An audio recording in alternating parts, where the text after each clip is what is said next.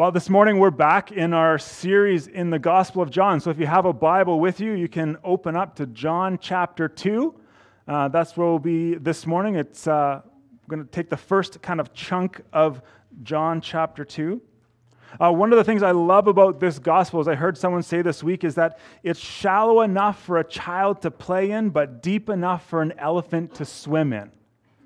And what I mean by that is no matter where we are in our journey with God, there will always be something here for us. Maybe it's your first time exploring faith. You have no idea what this church thing is, who Jesus is, or any of that, but you can find that in John.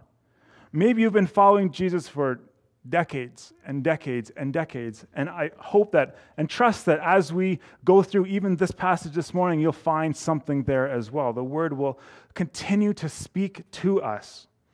So let me read our text for us. This is John, and we're going to read verses 1 through 11. On the third day, there was a wedding at Cana in Galilee, and the mother of Jesus was there. Jesus was also invited to the wedding with his disciples. And when the wine ran out, the mother of Jesus said to him, "They have no wine." And Jesus said to her, "Woman, what does this have to do with me? My hour has not yet come." His mother turned and said to the servants, "Do whatever he tells you." Now there were 6 stone water jars there for the Jewish rites of purification, each holding 20 or 30 gallons. Jesus said to the servants, "Fill the jars with water." And they filled them up to the brim. And he said to them, "Now take and draw some out and take it to the master of the feast." And so they took it. And when the master of the feast tasted the water, now become wine, and did not know where it had come from, though the servants who had drawn the water knew, the master of the feast called the bridegroom and said to him, "Everyone serves the good wine first, and when the people have drunk freely, then the poor wine. But you have kept the good wine until now." This, the first of his signs, Jesus did at Cana in Galilee, and manifested his glory, and the disciples believed in him. These verses today are the beginning of 2 sections in the Gospel of John. The first section we have is the section that goes from chapter 2, where we started, all the way through to the end of chapter 12. These chapters are where John records for us Jesus' public ministry.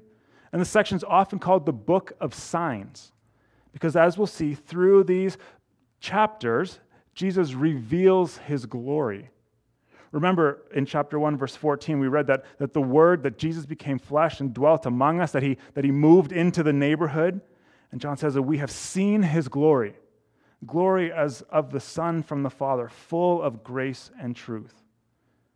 And just kind of as an FYI, the rest of the book after chapter 12 is called the Book of Glory, because that's where we start to see Jesus glorified by God, and he then receives glory. So we've got two sections in the book, the Book of Signs and the Book of Glory.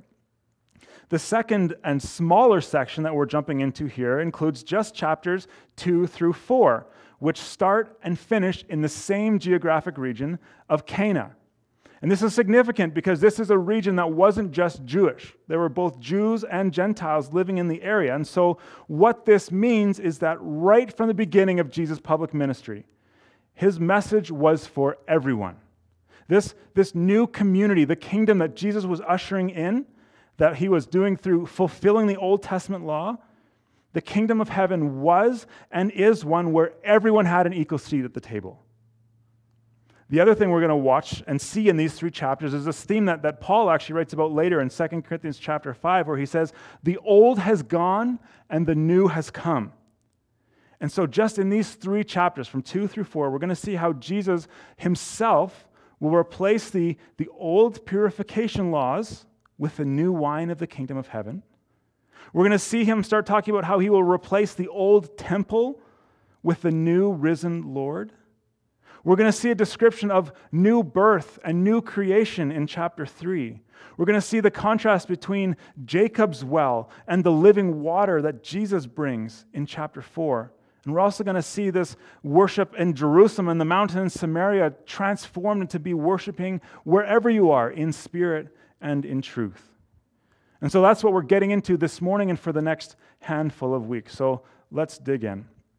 Chapter 2, verse 1 and 2. Again, on the third day, where have we heard on the third day before? That sounds like something we should maybe pay attention to, shouldn't it? On the third day, there was a wedding at Cana in Galilee. The mother of Jesus was there. Jesus was also invited to the wedding with his disciples. Now, keep in mind that these are small towns. It's not, when they said this is Cana in Galilee, it's not like Calgary and Alberta, where there's people everywhere kind of thing.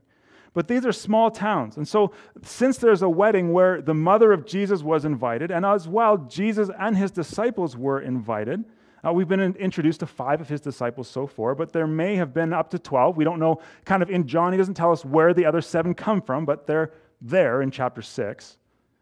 But since this was a small town and Jesus' mom was invited and Jesus was invited and his disciples were invited, it's likely that this was a wedding of a family member or a friend, someone they knew well.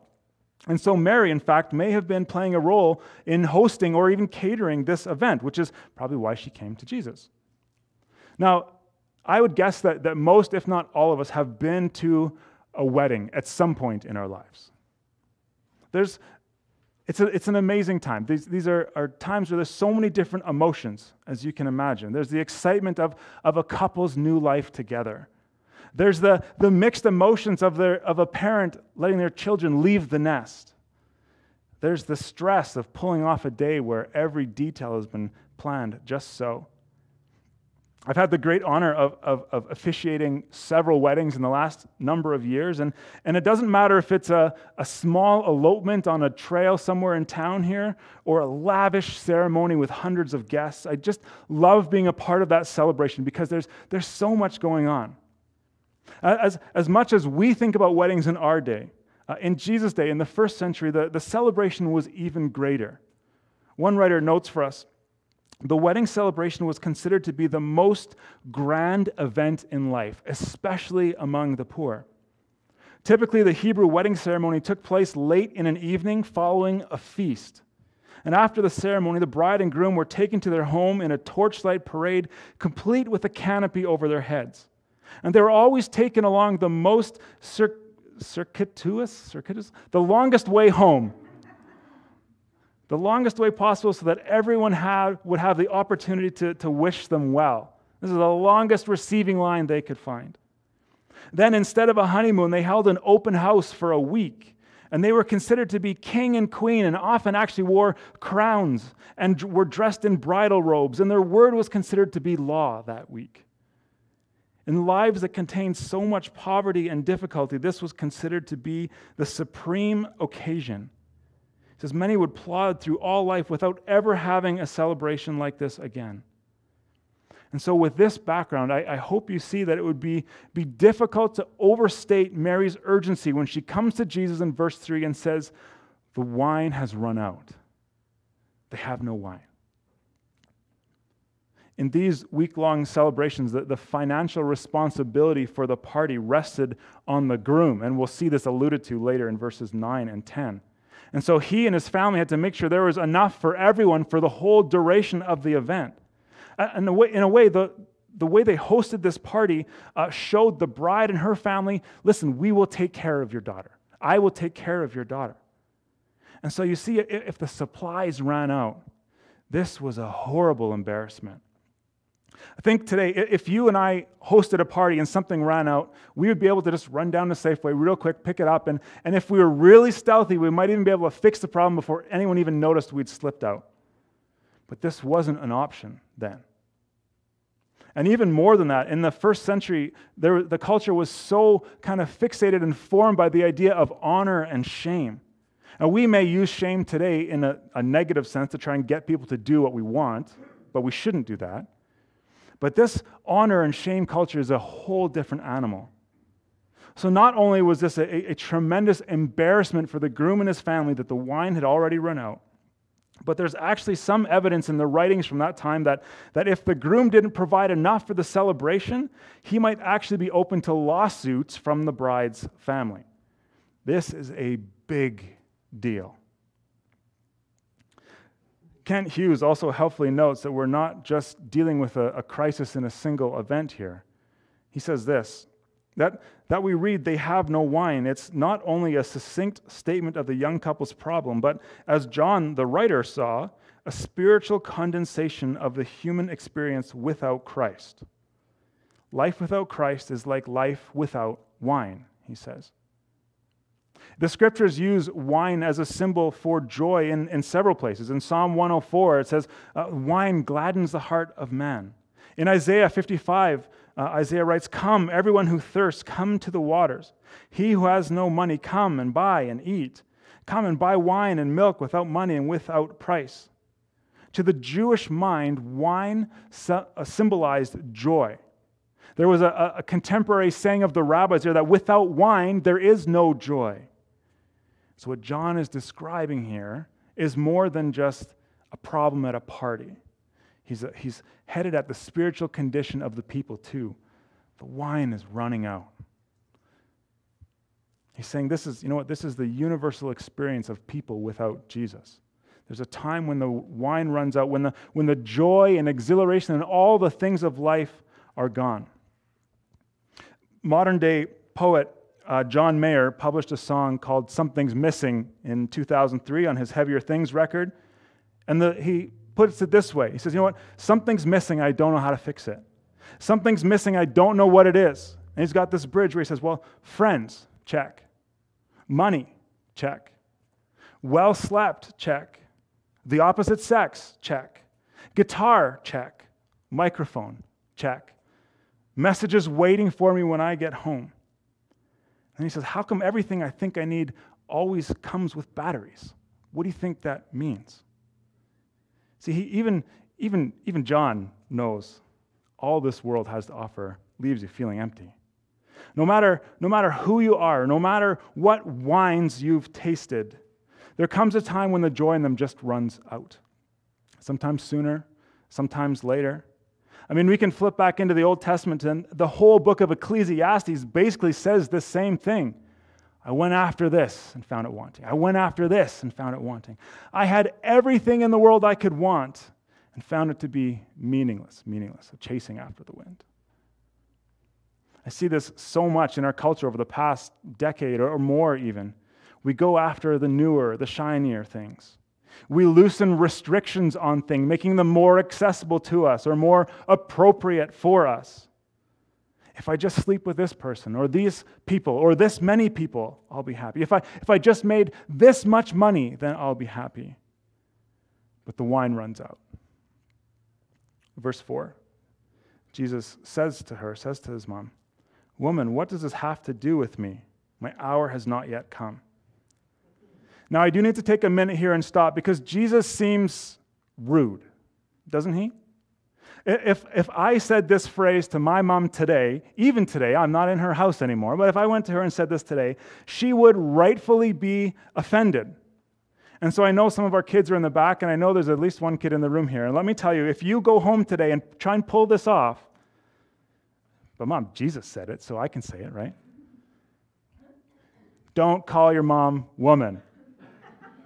It won't go well for you. Just saying. But the word that Jesus is actually using here is one of honor and respect. And we know this because we see him use it again in chapter 19 when he's on the cross, he's caring for his mom, and he's saying, John's going to take care of you now, Mom. And he says, woman, this is your son. Son, this is your mom. So he is being caring to his mom here. But he's also defining the relationship with her. As Jesus is stepping into his public ministry, he's kind of saying, listen, my hour hasn't come. My time hasn't come. I'm not here to obey what you tell me to do, but I'm obeying the Father. Mom, you can't just pull strings because you raised me at this point. You don't get special privilege because you're my mom anymore. What he's saying is, listen, you need to come to me. She needs to come to Jesus just like every other one of us does, as a sinner in need of help. And so he questions her, and that question could be said, why are you involving me in this? What are you doing here? He's saying, I didn't come down to do your will or to make the celebrations better. He says, my hour has not yet come. If you've got a Bible in front of you, circle hour. This word's going to keep coming back again and again and again in the coming chapters. Now, we aren't totally sure what Mary expected by coming to Jesus here. You can guess that if she's related or kind of knows this family well, she knows something's wrong and maybe Jesus can help it out. John is very careful to tell us that this was the first of Jesus' signs or miracles in verse 11. So it's not like Mary has so far had 30 years of Jesus showing off with miracles, right? Sometimes we think that, what did he do as a kid? He probably took the clay pot and snapped and it flew away as a bird or whatever else, right? But John's really careful here to say this wasn't the way Jesus grew up. More likely, Mary has turned to Jesus because she has relied on him for a long time. Tradition tells us that she was a widow at this point, though the Bible doesn't explicitly say that. And we can sort of infer that because the last time we hear about Joseph, her husband, was when the family visited the temple and Jesus was 12, right? So there's 18 years between there. So chances are, at some point in that window, Joseph has died. And so now Jesus, as the firstborn son, has been the one responsible for providing for his family. So she likely has been relying on Jesus to take care of her in many ways for a long time. He would have taken on the family business. He would have done these things. He would have been providing for her. So we don't know how she's going to, or what she expects, but obviously she expects something. And verse 5, she says in a way I think only a mother could say, okay, son, you guys, servants, just do whatever he tells you. He'll take care of this.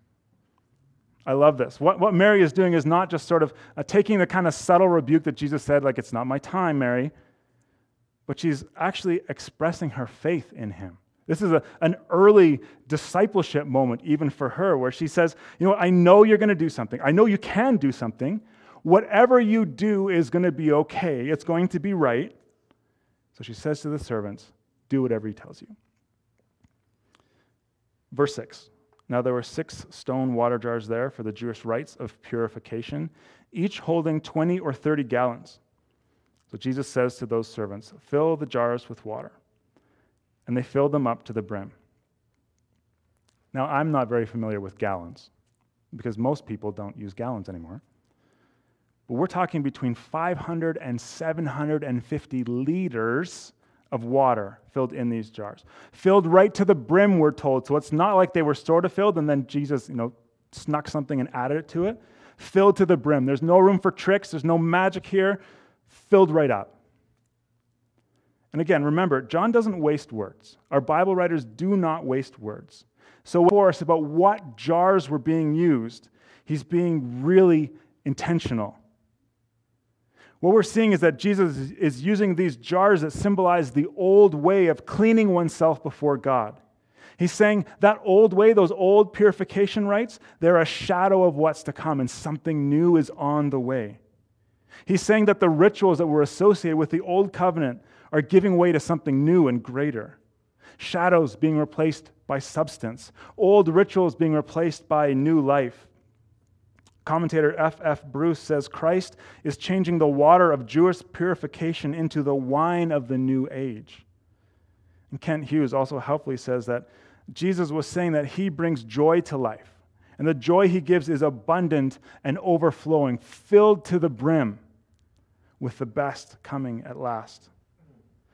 Verse 8, and Jesus said to the servants then, now draw some out and take it to the master of the feast. And so they took it. And the master of the feast tasted the water, now become wine, and didn't know where it had come from. Those servants who had drawn the water knew. The master of the feast called the groom and said to him, remember, the groom's responsible for this, right? So he's impressed. He calls the groom and says to him, everyone usually serves the best wine first, and then when people have drunk freely, then comes the poor wine. But you have kept the good wine till now, the best. You've saved the best for last. This wasn't just adequate wine. This wasn't just they found some in the back and watered it down to make it seem like it was wine. This was just not leftover wine that someone ran home and picked up really quick, 750 gallons of it somehow. But this was an abundance. Hundreds of liters of really good wine. See, now that Jesus is here, now that Jesus is on the scene, things have changed. The wine Jesus made was vastly superior to the wine that they had before. It was so good that all those present could draw no other conclusion than this was a miracle. Something amazing happened here. Now, we don't know where along the process that the water actually turned to wine. Was it when they pulled it out, when they put it in the jars, and as it hit the jars, it changed? Was it when they drew it out, which is kind of significant language? Or when they walked along the side of the room or whatever to get to the master of ceremonies? But you know what? That's the point. John, again, is being very deliberate. The point isn't how it happened or when it happened, but the point is who made this happen. The point of the story is to reveal the power of Jesus. And we see this revealed in two ways. First of all, Jesus has the power to transform water into wine. Now, I've got a cup of water up here. None of us can look at this and go, okay, that's wine. I don't think. I can't. That means there's something different about Jesus because he did it with a word. So the question becomes, what are we going to do about this story? What are we going to do about this news of Jesus? And really, there's only two choices. One, we can say, it's not true. It's made up. The Bible can't be true. It's just a fairy tale. We can't trust this story. There's no way this could have happened. You can say that. The other side, the only other side, is realize that Jesus is so unique, like no one on history before or since. And he did something actually miraculous. And the Bible tells us, John has told us in chapter 1, that he can do this because he is the creator. The second way we see Jesus' power revealed is we see that Jesus has the power to transform lives. Look at the last verse in the story here, verse 11. John records for us that this was the first of his signs. Jesus did it at Cana in Galilee, and he manifested, he showed his glory, and the disciples believed in him. There's really three key words in that sentence for you to circle: signs, glory, and believe. These things are going to keep coming up again and again and again as we keep going. D.A. Carson writes this about the word signs. He says that John prefers the simple word signs here as opposed to using a word like miracles or something that in that sense. He says that's because Jesus' miracles are never simply a naked display of power, and still less just neat conjuring tricks to impress the masses, but they're signs. They're significant displays of power that point beyond themselves to the deeper realities that could be perceived with the eyes of faith. I like that. John purposely calls these things signs because they go deeper than they just appear. This isn't just going to a magic show in Vegas. This isn't just watching Magic for Humans on Netflix or whatever else. There's something here we need to pay attention to. And so as we keep reading John's gospel, watch for when John talks about signs and look for the deeper meaning. When you see chunks and passages where it talks about Jesus did this sign or this sign showed something, circle it and slow down and spend some time saying, okay, what is he meaning by this? What's going on here? Because Jesus didn't just come to impress us with his ability, but he came to point us to something so much greater, so much better than anything we could imagine. That new best wine saved for last. The glory, it says here, this sign manifested his glory. The glory of Jesus is starting to be made visible here.